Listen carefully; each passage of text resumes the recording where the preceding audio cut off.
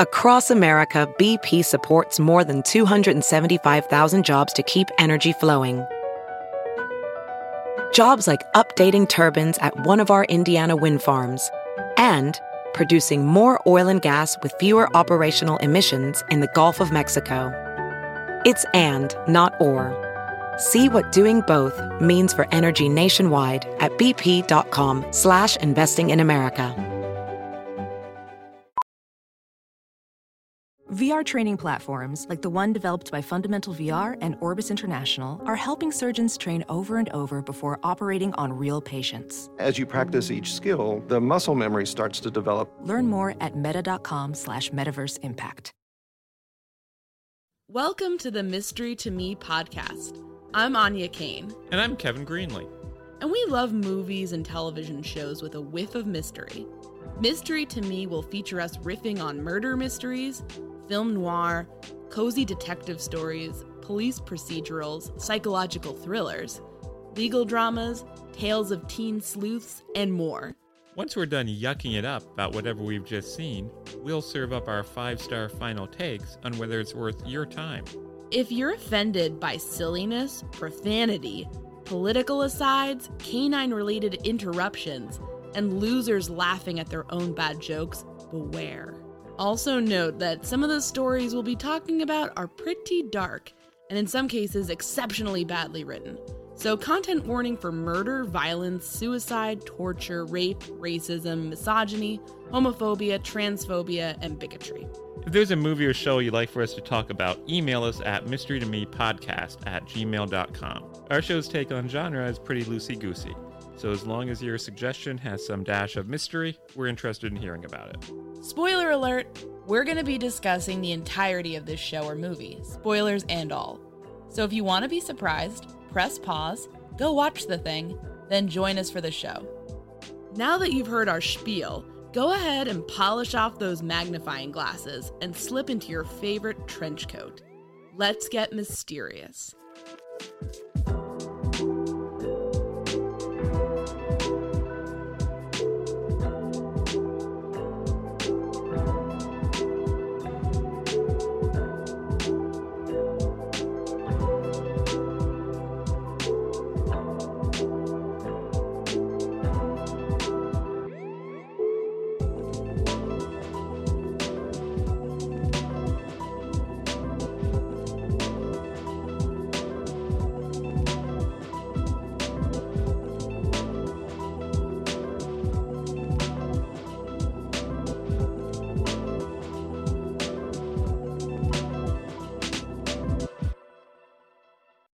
All right, Kevin. What did we just watch? We have watched The Freak, which was an episode of the television program Boomtown. So my question to you is, what the devil is Boomtown? I'll also add, just maybe this is important context later, but this episode came out November 3rd, 2002. The 6th episode of the first season of Boomtown. What is this Boomtown you speak of? What is this Boomtown everyone's talking about? Does it have anything to do with the Boomtown Rats? Well, I don't like Mondays, but I don't think so. How do you explain Boomtown? Boomtown was the show, a police procedural that came out in 2002. It barely hung on for a season and then had a few episodes of a second season before being canceled. It's frequently cited, or frequently, what am I talking about? It was cited a few times. It was mentioned once or twice in passing. Once or twice in passing as like a promising show of 2002 that was canceled too soon. And what people frequently bring up about it is its use in the pilot and maybe in a few episodes of non-linear storytelling. Instead of following, like in SVU, you follow the detectives and you see what happens. Maybe occasionally you go to the victims. In this, you're seeing it from the perspective of the cops, the DA, a reporter, EMTs, victims, and perpetrators. You're seeing different aspects of a situation. And not necessarily in a linear order. So it'd be like if we were telling a story about Anya and I having dinner, maybe they start out with a black card saying, Anya, you see her making the dinner. And then we see a black card saying grocery clerk. And then we cut back and we see the grocery clerk stocking the items in the grocery store. And he says, oh, look, here's somebody coming to buy this spaghetti. And then it's Anya buying the spaghetti. Then we cut to Kevin. Kevin's saying, oh, this is good spaghetti. So it's the stories itself may not be all that original or fresh, but the way they were told from different points of view, sometimes in different order, could be interesting.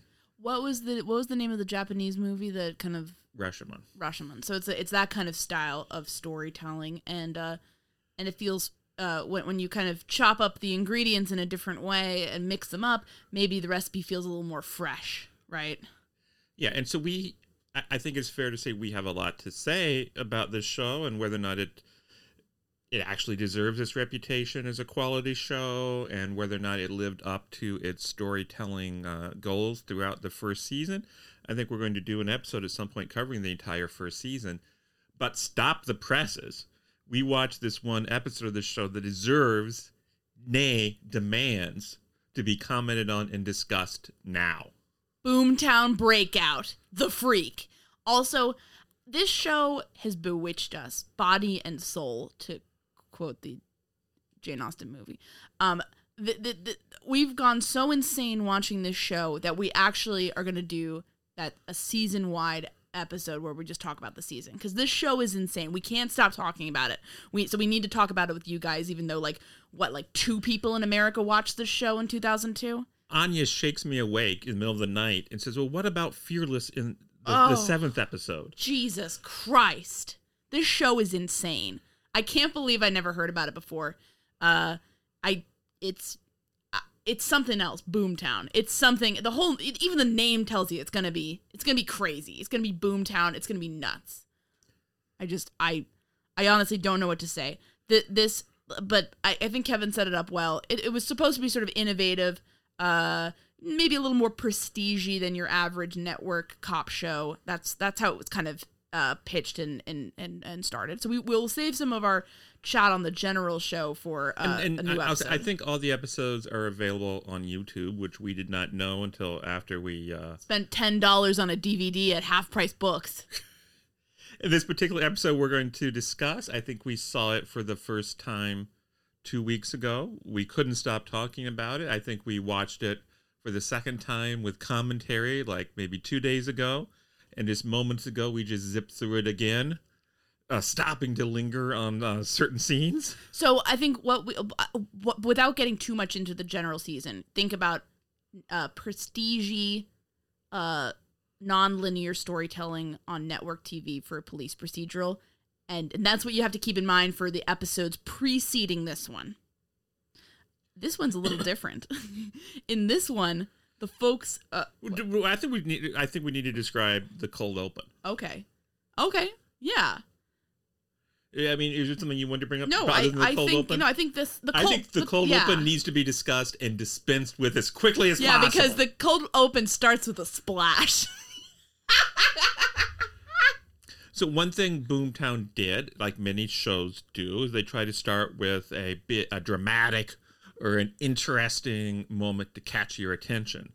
But one thing that's different with Boomtown is that sometimes these opening moments have almost nothing to do with the rest of the program. Jack shit to do with anything ever again. This one starts with 2 Midwestern guys. Corn-fed boys. In a hot tub in Los Angeles talking about how they're having fun in L.A. The women love them. They're living high on the hog. Fair to say, they're having a field day. So what happens next? Are they the victims of a crime? Does someone try to rob them in the hot tub? Does one of them have I'd watch that show. Does one of them die in the hot tub? What happens? I'd love to see them get robbed in the hot tub. No, what happens is that suddenly from the sky, a dead body falls from out of nowhere into the tub. They start screaming. They start splashing it with water. Like a water fight. Boom! A water fight's gonna keep this thing away. And then boom, the music, the haunting opening theme. I can't do the song, but it's really inspiring. The song tells you, it's like this kind of big trumpet thing. The song tells you this is a show that takes itself extremely seriously. Very earnest. And I'll tell you, before Anya and I watched this show for the second time, I said, "Is this the one with the hot tub scene?" And she said, "No, that doesn't fit into this episode. That doesn't fit with the dignity and the decorum of the freak." But no, it was. It was a freak accident. And then it goes from that into another story. Should we? I think we should finish up the hot tub. Yeah, I story. think we need to get out of this hot tub before we get some sort of infection, because it literally adds nothing. We heard the commentary. The creators were talking about how, like, haha, this adds some levity to the very serious rest of the episode. No, it's just totally schizophrenic. It doesn't make any goddamn sense. It just it goes nowhere. It adds nothing. It's just stupid. It's like a character trying to act seriously while wearing the dumbest hat possible. That's what this is. Which might happen later in the episode. This is a fucking hat. This is a dumb hat. You can't take your eyes off the hat, and they're trying to get you to take them seriously, and you're like, no, I just am looking at your hat.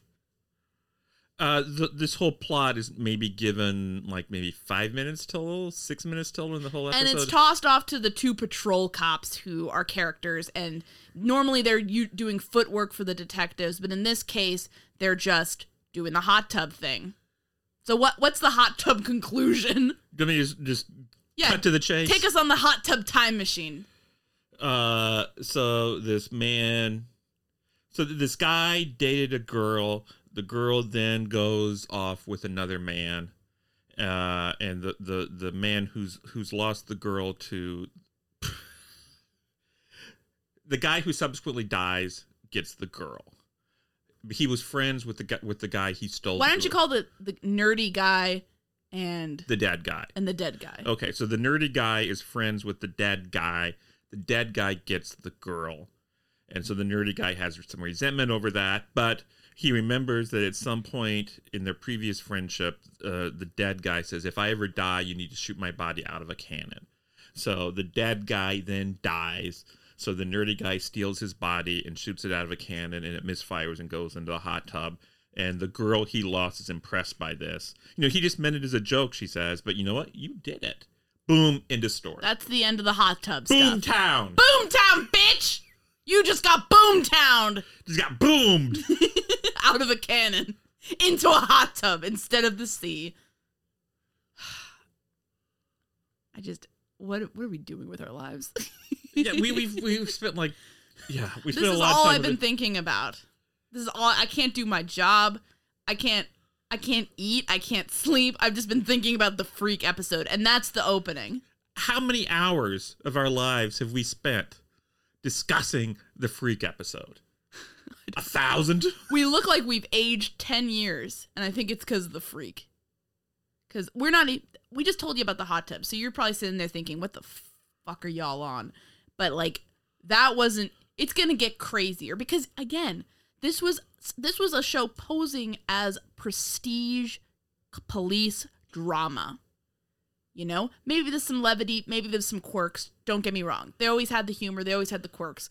But, like, they want you to take it seriously. These are cops. These are detectives. These are prosecutors doing their goddamn jobs in the city of Los Angeles. And they're going to give it to you gritty. And they're going to give it to you nonlinear. And you're going to like it. But it was like the Bosch of its day. Kevin's obsessed with Bosch. Well-known Bosch fan. So that means a lot coming from him. So the story proper starts with in a restaurant, which is kind of a focus of another podcast we do. Murder Sheet.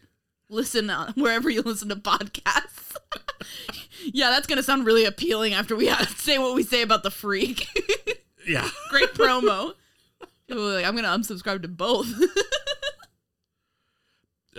So there's this guy in a restaurant, and he's talking with another guy.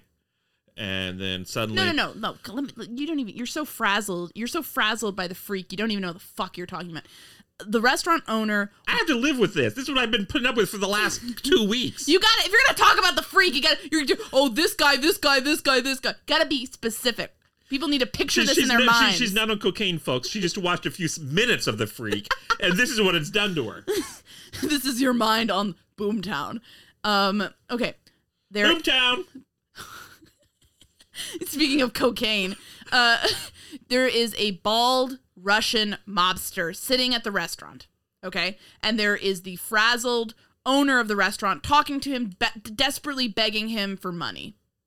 Alone. Desperately. Desperate. He's desperate. Okay? He wants to open a gym. There's a little girl whose mom works at the restaurant. You know, it's a young mother, 10-year-old girl. And the 10-year-old girl is helping her mom do stuff at the restaurant. So she goes up to, take the plates off the mobster's table. And he gives her a really nice tip. He, gives her a pat on the cheek. What a nice man. Lovely guy. Then he shoots the frazzled restaurant owner in front of everybody. Including the little girl. She witnesses it. And then we cut to now the police and the paramedics are on the scene. And one of the paramedics is a regular character named Teresa. And one of the detectives is a detective named Joel, who's played by New Kid on the Block, Donnie Wahlberg. Was he a New Kid on the Block? He was a fucking New Kid on the Block. So the Marky Mark was Marky Mark. Right? You do some kind of beat poetry. Marky Mark was Marky Mark, right? Anya was Anya. Shut the fuck up. Kevin was Kevin. You suck. What's his name? Donnie Wahlberg, former New Kid on the Block. I just think of him as Joel now. Yeah, you're right. He was. Yeah, what a shock. I'm right. Jesus, this is what I've been putting up with, folks. Anything I say. You can't trust just anything. Look it up. You can't trust anything anyone says about this episode. This show has wrecked her faith in everything. She has to double check everything. It's true. Even something as simple and as basic as who was in the New Kids on the Block, which every school child knows. Oh God, it's true. So Donnie Wahlberg, former New Kid on the Block, as has been verified. Jesus Christ. He plays a detective named Joel, and he's on the scene, and he's talking with this paramedic named Teresa. And she says, I worked a case here earlier involving a Russian mobster, and all the fingerprints were missing because they'd cut off their fingers. He says, you know why they did that, didn't you? It's because they didn't want them to be identified. It's like these guys are flirting over the details of a graphic murder, and it feels like it's stealing our story. They copyright infringed us. Flirting about murder? That's tasteless. Sounds pretty familiar. What the fuck is wrong with us? It's really sad that we can see ourselves in Boomtown characters. I feel like we should just walk into the sea having realized that. Perhaps this should be a lost episode. I know, maybe. History to me. God, it's like an existential crisis going on here. And then another detective, Joel's partner, Detective Bobby Smith, aka Fearless, shows up. He's this very charismatic, cool guy detective. We've seen him in the previous episodes, and Joel is kind of the tortured, quiet one, and Fearless is the charismatic guy. Fearless is ridiculously cool, ridiculously colorful, ridiculously perfect, ridiculously charismatic. I mean, if you don't admire and love this man, there's something wrong with you. And he's played by McKelty Williamson, who once stabbed a man. Yeah, he did stab a man, but he has charisma, so he makes it work. But the writing really, really, really wants you to think this guy is so cool. He's basically he's one of the only characters I feel either the characters are totally underdeveloped or they're a little bit more developed. They spend a lot of time with him, but you don't really feel like he has any flaws. He's kind of just perfect. He's out there kicking ass, being funny, taking names, and sometimes it feels a little bit flat. They love this guy. He was a character that was actually written prior to Boomtown being picked up, so you can tell he's kind of like a favorite child in terms of the characters. Like, sometimes creators have that kind of favorite character that they keep going back to, and they really want you to think he's cool, and it's very obvious, and that is Fearless for this series. The actor is great. Yeah, he's great. I just wish he'd been given some more complicated scripts. He's really good, and I feel like he would have hit it out of the park with a more complicated character or a more complicated script, but instead he's just kind of like the cool kick-ass guy who can do no wrong. That's what it feels like. So he shows up, and he realizes that this little girl witnessed something, and he wants the girl to testify, or he wants the girl to give information about what she saw. And the girl's mother is understandably very reluctant. The girl's mother is named Katrina. The little girl is named Laura. And Katrina's Russian as well. And Katrina says, if my daughter Laura has to testify, the Russians are going to kill her. And Fearless says she doesn't have to testify. And the mother, Katrina, says, how can I trust you? Oh, and then at this point, Teresa, the paramedic, steps up and says, well, you can trust him because he's such a good man. And this is the kind of show it is. Whenever Fearless needs someone to vouch for him, they do. Everybody loves Fearless. Boomtown! Boomtown, bitch! That's Boomtown. Forget it, Jake. It's Boomtown. We've really lost it. It's really. We're a few minutes into this and we've already fucking lost it. For the last couple of weeks, a glimpse into our private life, Anya and I have made numerous references to this particular episode as we live our lives. Boomtown. It'll get in your head. It's haunting. You can never go home from Boomtown. So yeah, and they bring the little girl down to the station with her mom to take her statement, assuring her that she's not going to have to testify against the mobster. They just want to have a lead to go on. And David McNorris, who is played by that guy with the really blue eyes, Neil McDonough. He's the very intense district attorney. No, he's an ADA, babe. He's an ADA. He really wants the girl to testify. Yeah. And that's pretty much it. So the detectives are like, well, you might sleep at night knowing a little girl could be killed, but we can't. And he's like, well, I have to do my job and like all this bullshit. You can write those dialogue scenes. Yeah, yourself. you can do that at home. It's very basic. In the privacy of your own home. I don't really with your loved ones. I would actually love to hear from actual cops and prosecutors if they've ever been in a situation like this. But it feels like one of those things that happens a shit ton on TV. Where it's like the cops are like, I have to protect my witness. And the prosecutor's like, we're going to put him on the stand to put the bad guys away. And that's a big conflict. That happens a lot in TV. I really don't feel like it happens ever in real life. Maybe it does. I don't know. I'm not speaking from a... There are witness protection programs. Yeah, there's literally a witness protection program for this. And it just feels like one of those kind of forced drama things that don't really smell right to me. Boomtown, bitch. That's what you're getting here. You're in Boomtown now. That's what they're serving down the menu. What does that even mean? Boomtown. So it is. I can't say bitch. What can't I can't say Boomtown, bitch. Because people are gonna think you're talking to me. Yeah. If I say, Anya, she's my Boomtown bitch, I'm gonna sound like a monster. So that's definitely staying in the episode. Could send people around like, my husband treats me like a queen, and then it cuts to you being like, Boomtown, bitch. Okay. Now one thing we'll note that throughout this whole time, and this is going to be important later, so listen up, buckle up. Fearless keeps on looking off in the distance meaningfully. 1,000-yard stare. People have to be like, hey, everything okay? And then he looks back at them and acts like everything's okay. But think about that. That's happening. I bet if we see these scenes again from his perspective, maybe we'll get some more information. I wonder if it has something to do with a tragic story from his past.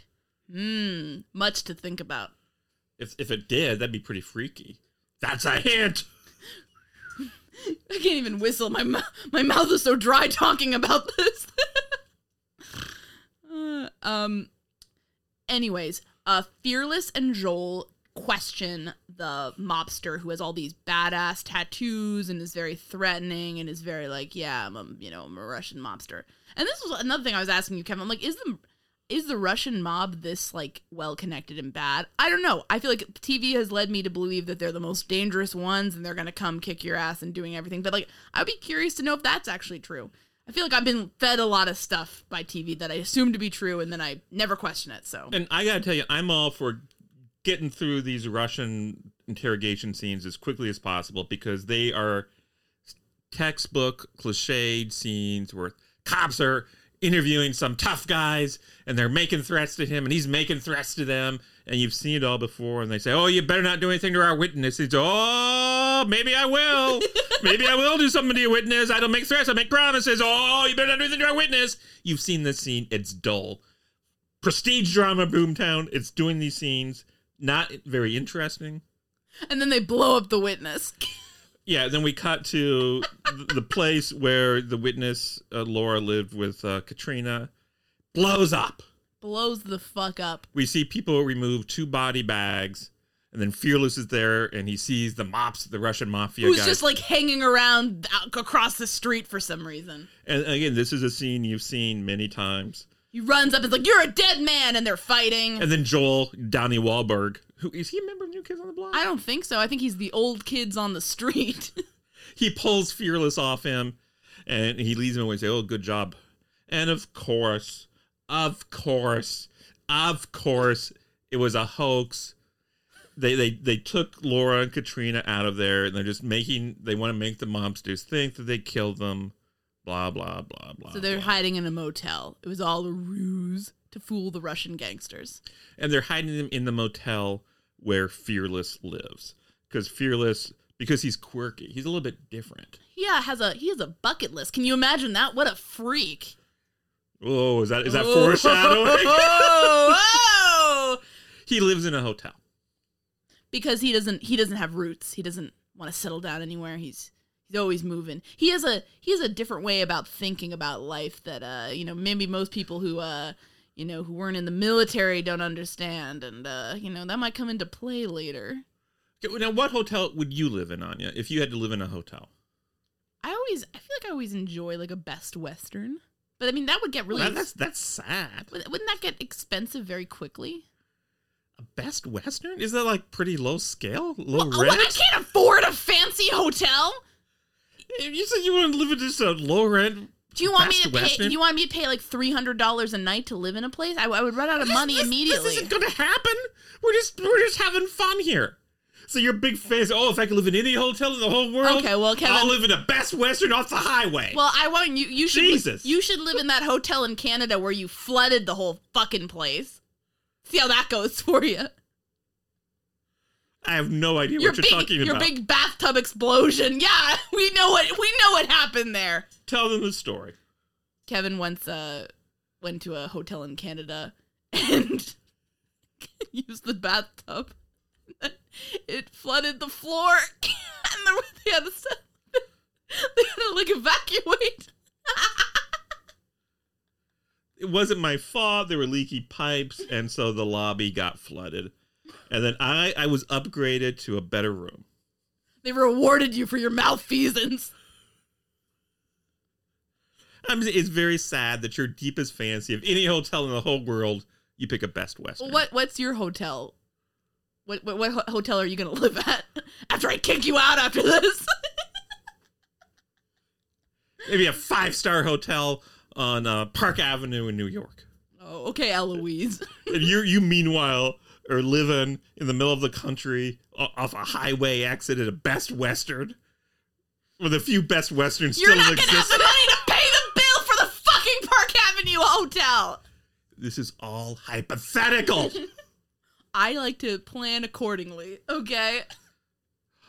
What a sad life you lead.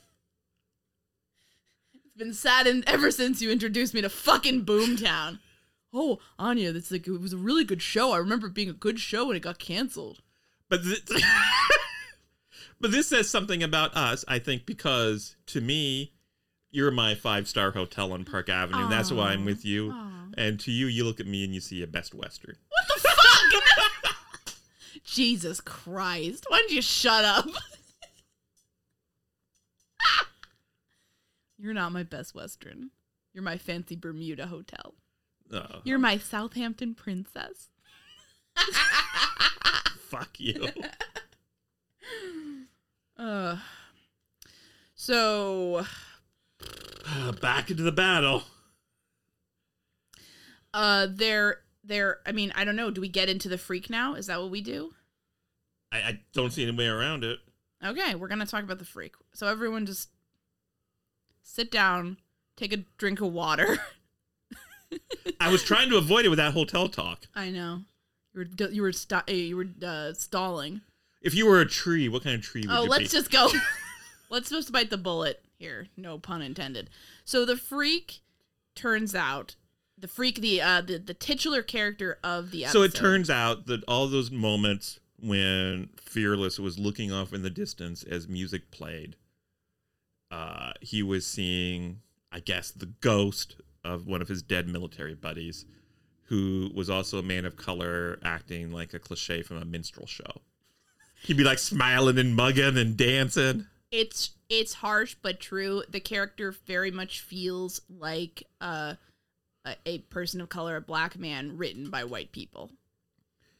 And so in the last few weeks, there have been many times I've been out in public with Anya where she'll start humming the music and I'll turn and look at her and she'll start doing a little dance. Yes. It's very silly. And they kind of were like trying to maybe cut some of the solemnity with humor, but I think it doesn't work at all tonally and it looks ridiculous. And it turns out he is an example of the trope of the magical Negro, because it turns out he was giving Fearless back in their days in the Iraq War a lot of life advice, helping Fearless be a better man. It's the only thing that really saves it from being too much of that trope is just the fact that Fearless is also black. So that makes it, to me, slightly less offensive. Like if Fearless had been white or he'd been giving like Joel advice or something, I mean, it would just be the most cringeworthy thing you've ever fucking seen. I mean, it's pretty bad. He literally just spouts. He doesn't have dialogue. He just spouts out platitudes about like carpe diem and like seize the moment. You gotta loosen up, smile a bit, dance well, like no one's watching. And you're like, why? Why do you talk like you are a throw pillow or wall art in a really shallow, cliched white woman's house? Why do you talk like that? It's ridiculous. And here's the gut punch. Here's the bit of information that makes Anya cry like a baby on Christmas morning. Oh, Jesus. It turns out that the freak, which is this person's name. Freaktown is his nickname. His Christian name is the Freak. When he was in Iraq with Fearless, he made Fearless promise to protect him. Subsequently, the Freak and Fearless go out on a mission. A sniper in the distance targets Fearless's head. Fearless at that moment leans down to tie a shoe. And so the bullet meant for Fearless hits and kills the Freak. And so Fearless is tormented with guilt. And so he makes comments to Joel saying, I remember Freak. I didn't keep my promise to Freak. But now I've promised to protect this girl. So maybe if I can do that, maybe I can have some peace. The Freak will stop haunting me. But you know what? Fearless? The Freak will never stop haunting the viewers, like me and Kevin. That's going to last forever, so good luck. Jesus. I mean, there's this cringe shit. I mean, the Freak is going around singing, I can see clearly now the rain is gone. He's like a manic pixie dream guy. Manic pixie dream soldier. And he's smiling broadly and dancing.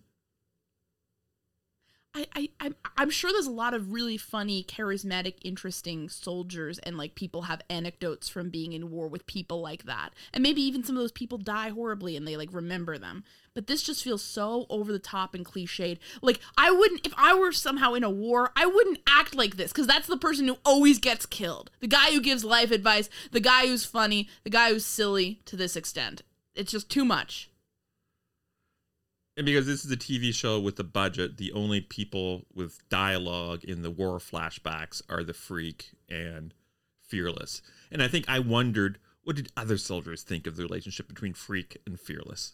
They seem to be together all the time. Fearless would be walking off and Freak stays behind singing to him. Yeah, he calls him General George. He like hangs up pictures of meat instead of women because he's so quirky. It's so over the top. You know, the other soldiers are like, we need to stay away from Freaktown because he's literally going to get killed in 2 minutes, because he's acting like the war movie character who gets killed. Yeah. Like, you don't want to be around that when shit goes down. I don't want to be around it even in peacetime. He's so over the top. It's so over the top. It's just neat. Like, just tone it down several notches and maybe something can work here. But it's too much. It's way too much. It becomes minstrelly. It becomes just ridiculous. You can't take it seriously. A guy lost his life and I'm just looking here like rolling my eyes. I swear to God, I'm not that heartless normally, but in this case, it's so ridiculous. Fuck you. You're a pretty cold fish. Fuck you. That's all I have to say to you, sir. Good Lord. Anyone would be a cold fish after watching this. But I'm also, like, tickled by it because it's so outrageous. Because we're not even at the craziest part here. See, I'm going to give a little preview. I'm going to give them a little preview. Should we just get to the crazy part? Let me explain. Let me give a thesis. This fancy prestige drama is about to become a fucking Die Hard film. Have you ever watched Die Hard and thought to yourself, if only this were made on a TV show budget with really bad choreography and action sequences, then you're in luck. Oh, God. So, Fearless goes to the hotel where he lives, and now Laura and Katrina are staying there too. And for security purposes, they've cleared out like a wing of the hotel they haven't added any guards. They've just cleared the place out. That's odd. And the clerk says, "Oh, Fearless, you got a call." So Fearless goes down to the lobby and takes a call. And it's from like somebody at some office somewhere that says, "Oh, we got a call. Somebody asking about the alleged bodies recovered." And so Fearless realized that this means that the Russian mob is onto them, realize that they faked their deaths, and that they must therefore be immediately coming to this hotel for a big action scene. And so he calls his buddies to come in and back him up, and he grabs a gun and he starts, "No, you take it from here." You see a line of cars pull up to the motel, and as one of the creators of the show said in the commentary, they're not there for a funeral. And Fearless grabs this rifle from the motel owner and starts a gun battle with these guys. He starts shooting at them, and they start shooting back. And we are treated to extended sequences of Fearless shooting his way through the walls of various motel rooms, moving around, running around, shooting the bad guys, shooting the goons. At some point, he finds the little girl. Her mom is missing at this point. Wonder where she is. And he gets onto the roof with the little girl. People are shooting at them through the ceiling, through the roof, and things are just getting fucking buck wild. But he sees his partner Donnie Wahlberg. Where do I know Donnie Wahlberg from? Backstreet Boys? He pulls up, and so in a car, and so Fearless takes the girl and throws her off the roof, and Donnie Wahlberg catches her and drives her off to safety. To a New Kids on the Block concert as a treat.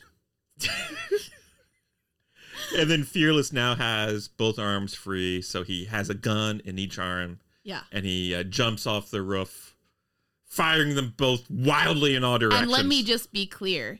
This scene goes on forever. You're watching this man falling, shooting two guns in the air, guns akimbo, bullets flying, people screaming, throughout, descending into this motel parking lot where he falls on a car and rolls off. And, if I jumped off the roof with two guns going, don't you think I'd break a leg? I think you'd accidentally shoot yourself in the head. That's what I think would happen. And that'd be the end of the episode. Boomtown! Boomtown, bitches! And it's like, you're watching this, and it's like 2 episodes ago, I was thinking, hey, this is like kind of quirky series. It's not perfect. Some things are really overly earnest and cheesy, but there's a promise here. There's a core. The actors are doing a great job pretty consistently with the characters, and there's a core of intelligence and like interest here that maybe could bloom. Didn't you tell me that on Twitter or somewhere you saw somebody make the audacious claim that Boomtown was even better than The Wire? Yeah, they're like Boomtown and The Wire, the same thing. And I've never seen The Wire, but I'm pretty sure that's not true. I'm pretty sure that's wrong. You're hysterical. You're weeping. I don't know how that could be true. A lot of people I really respect have recommended The Wire to me. I don't know how that could be true. It's okay, baby. It's okay. I don't think anyone jumped off a roof with 2 guns shooting in The Wire. That's like the biggest action cliche ever. And isn't it like it? I don't know. I don't know guns, but I'm pretty sure that's kind of hard to do. And it would probably just be better if you had 1 gun at one time so you can aim. Well, yeah, isn't it a good idea to aim a weapon before you fire it? And also, didn't he just call for backup? So who knows? Maybe some cops have already arrived. If he's just firing guns wildly as he falls, who knows who he's going to shoot? It's so embarrassing. Plus, the mother is missing at this point. Maybe she ducks out just as he's falling and he accidentally shoots her. It's just risky. It's like there's ways to choreograph. Like if you're trying to go with prestige kind of interesting cop drama, you know, I think you need to just be a little quieter than this. I think you can have big shootouts, but maybe try to do your research and make them a little bit realistic and not have it be like, I'm fucking, you know, John McClane and I'm going to go shooting around. Is there an example of a shootout that you thought was done in a realistic prestige way?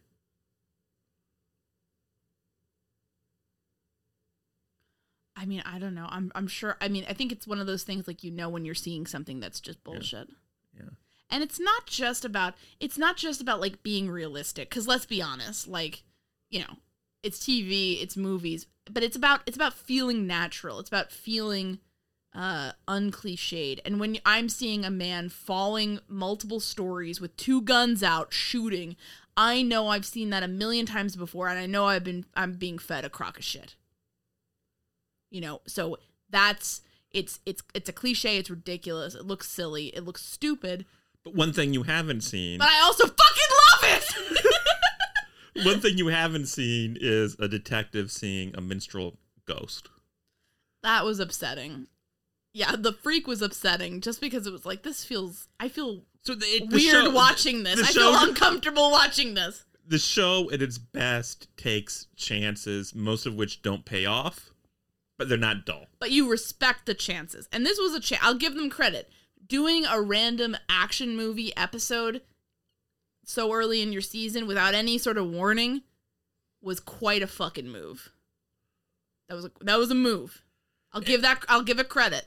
And need I say, we've come a long way from the beginning of the episode with a dead body in the hot tub. Yeah, you guys were thinking, oh, that's, you know, sounds kind of weird, but I'm sure I've seen weirder shit in SVU. But this is just crazy. So basically this turns into a standoff.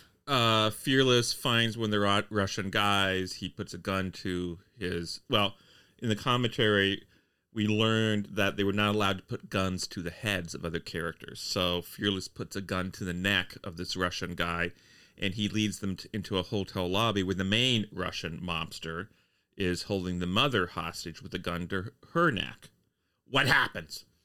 There's some cliched dialogue where it's like, let her go. No, I don't care about my mook getting killed. I don't care about the goon.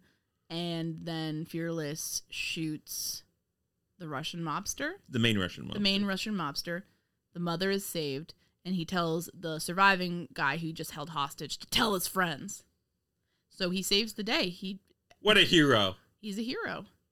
And like, I don't know, there was something watching this episode.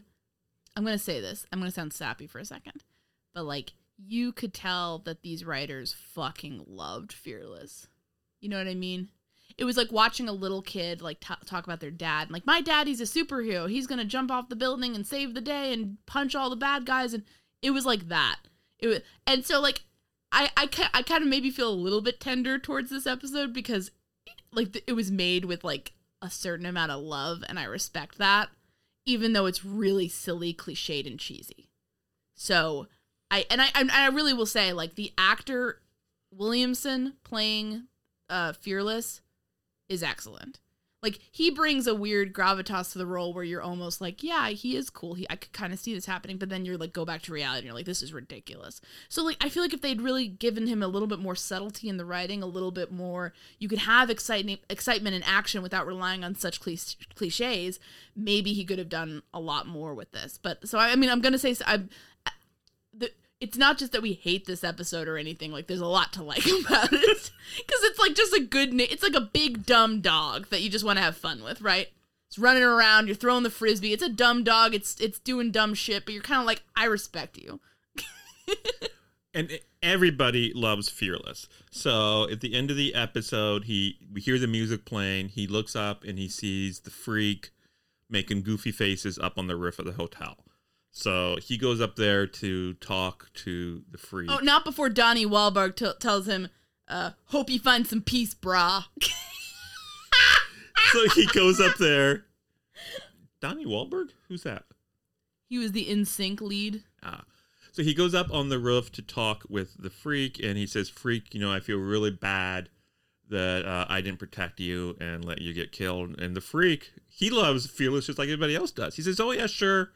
You were supposed to protect me and I got killed, but hey, how could I blame you for that? You're fearless. I love you, man. And he says, the real reason I came back was you were supposed to sing me a song on my birthday.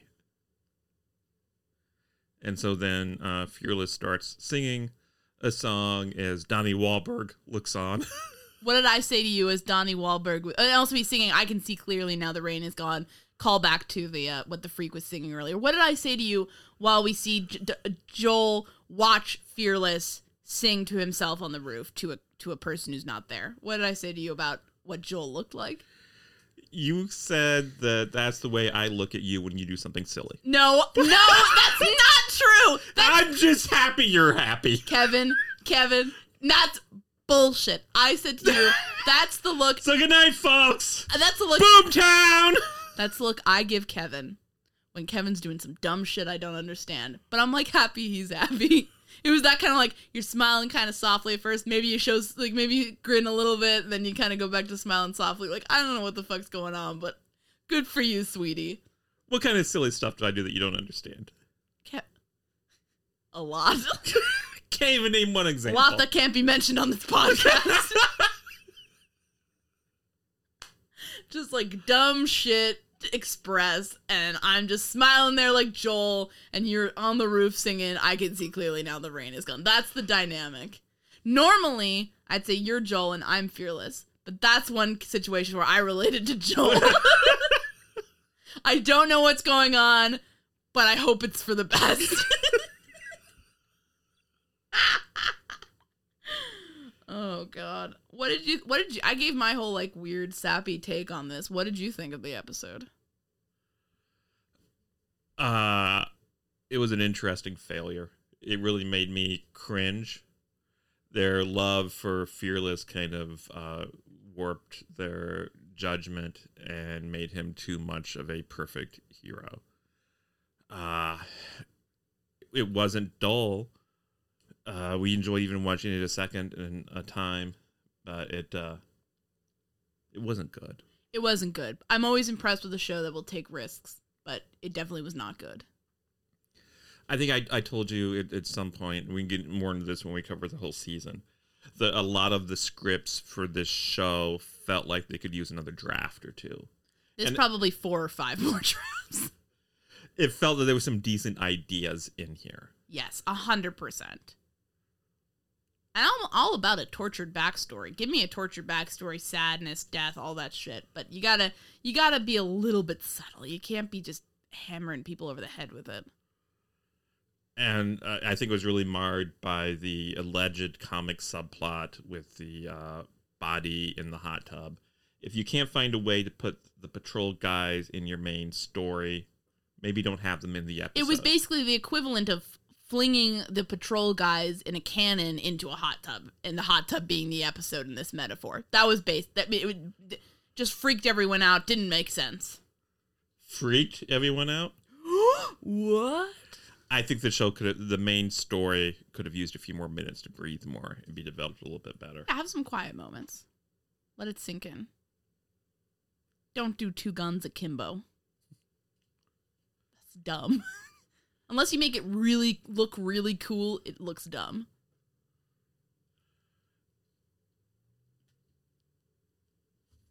Is it time for this town to go boom? Yeah. All right. So I would say that this is the police procedural that'll have you shouting, "What the freak?"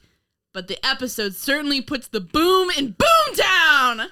Boomtown! Thanks for listening this week. I'd like to give a special thanks to Kevin T. Greenlee, who's no relation to me. He's the guy that composed the great music for this podcast, and you can find him on the web at kevintg.com. You can follow us on Twitter at Mystery to Me. That's mystery_to_me_. And at Mystery to Me Podcast on Facebook and Instagram. And you can always send us recommendations and feedback of any kind at mysterytomepodcast@gmail.com. We're not teens setting up Hotmail accounts in the early 2000s, so all of those spell out 2 as T-O. Thanks so much for listening.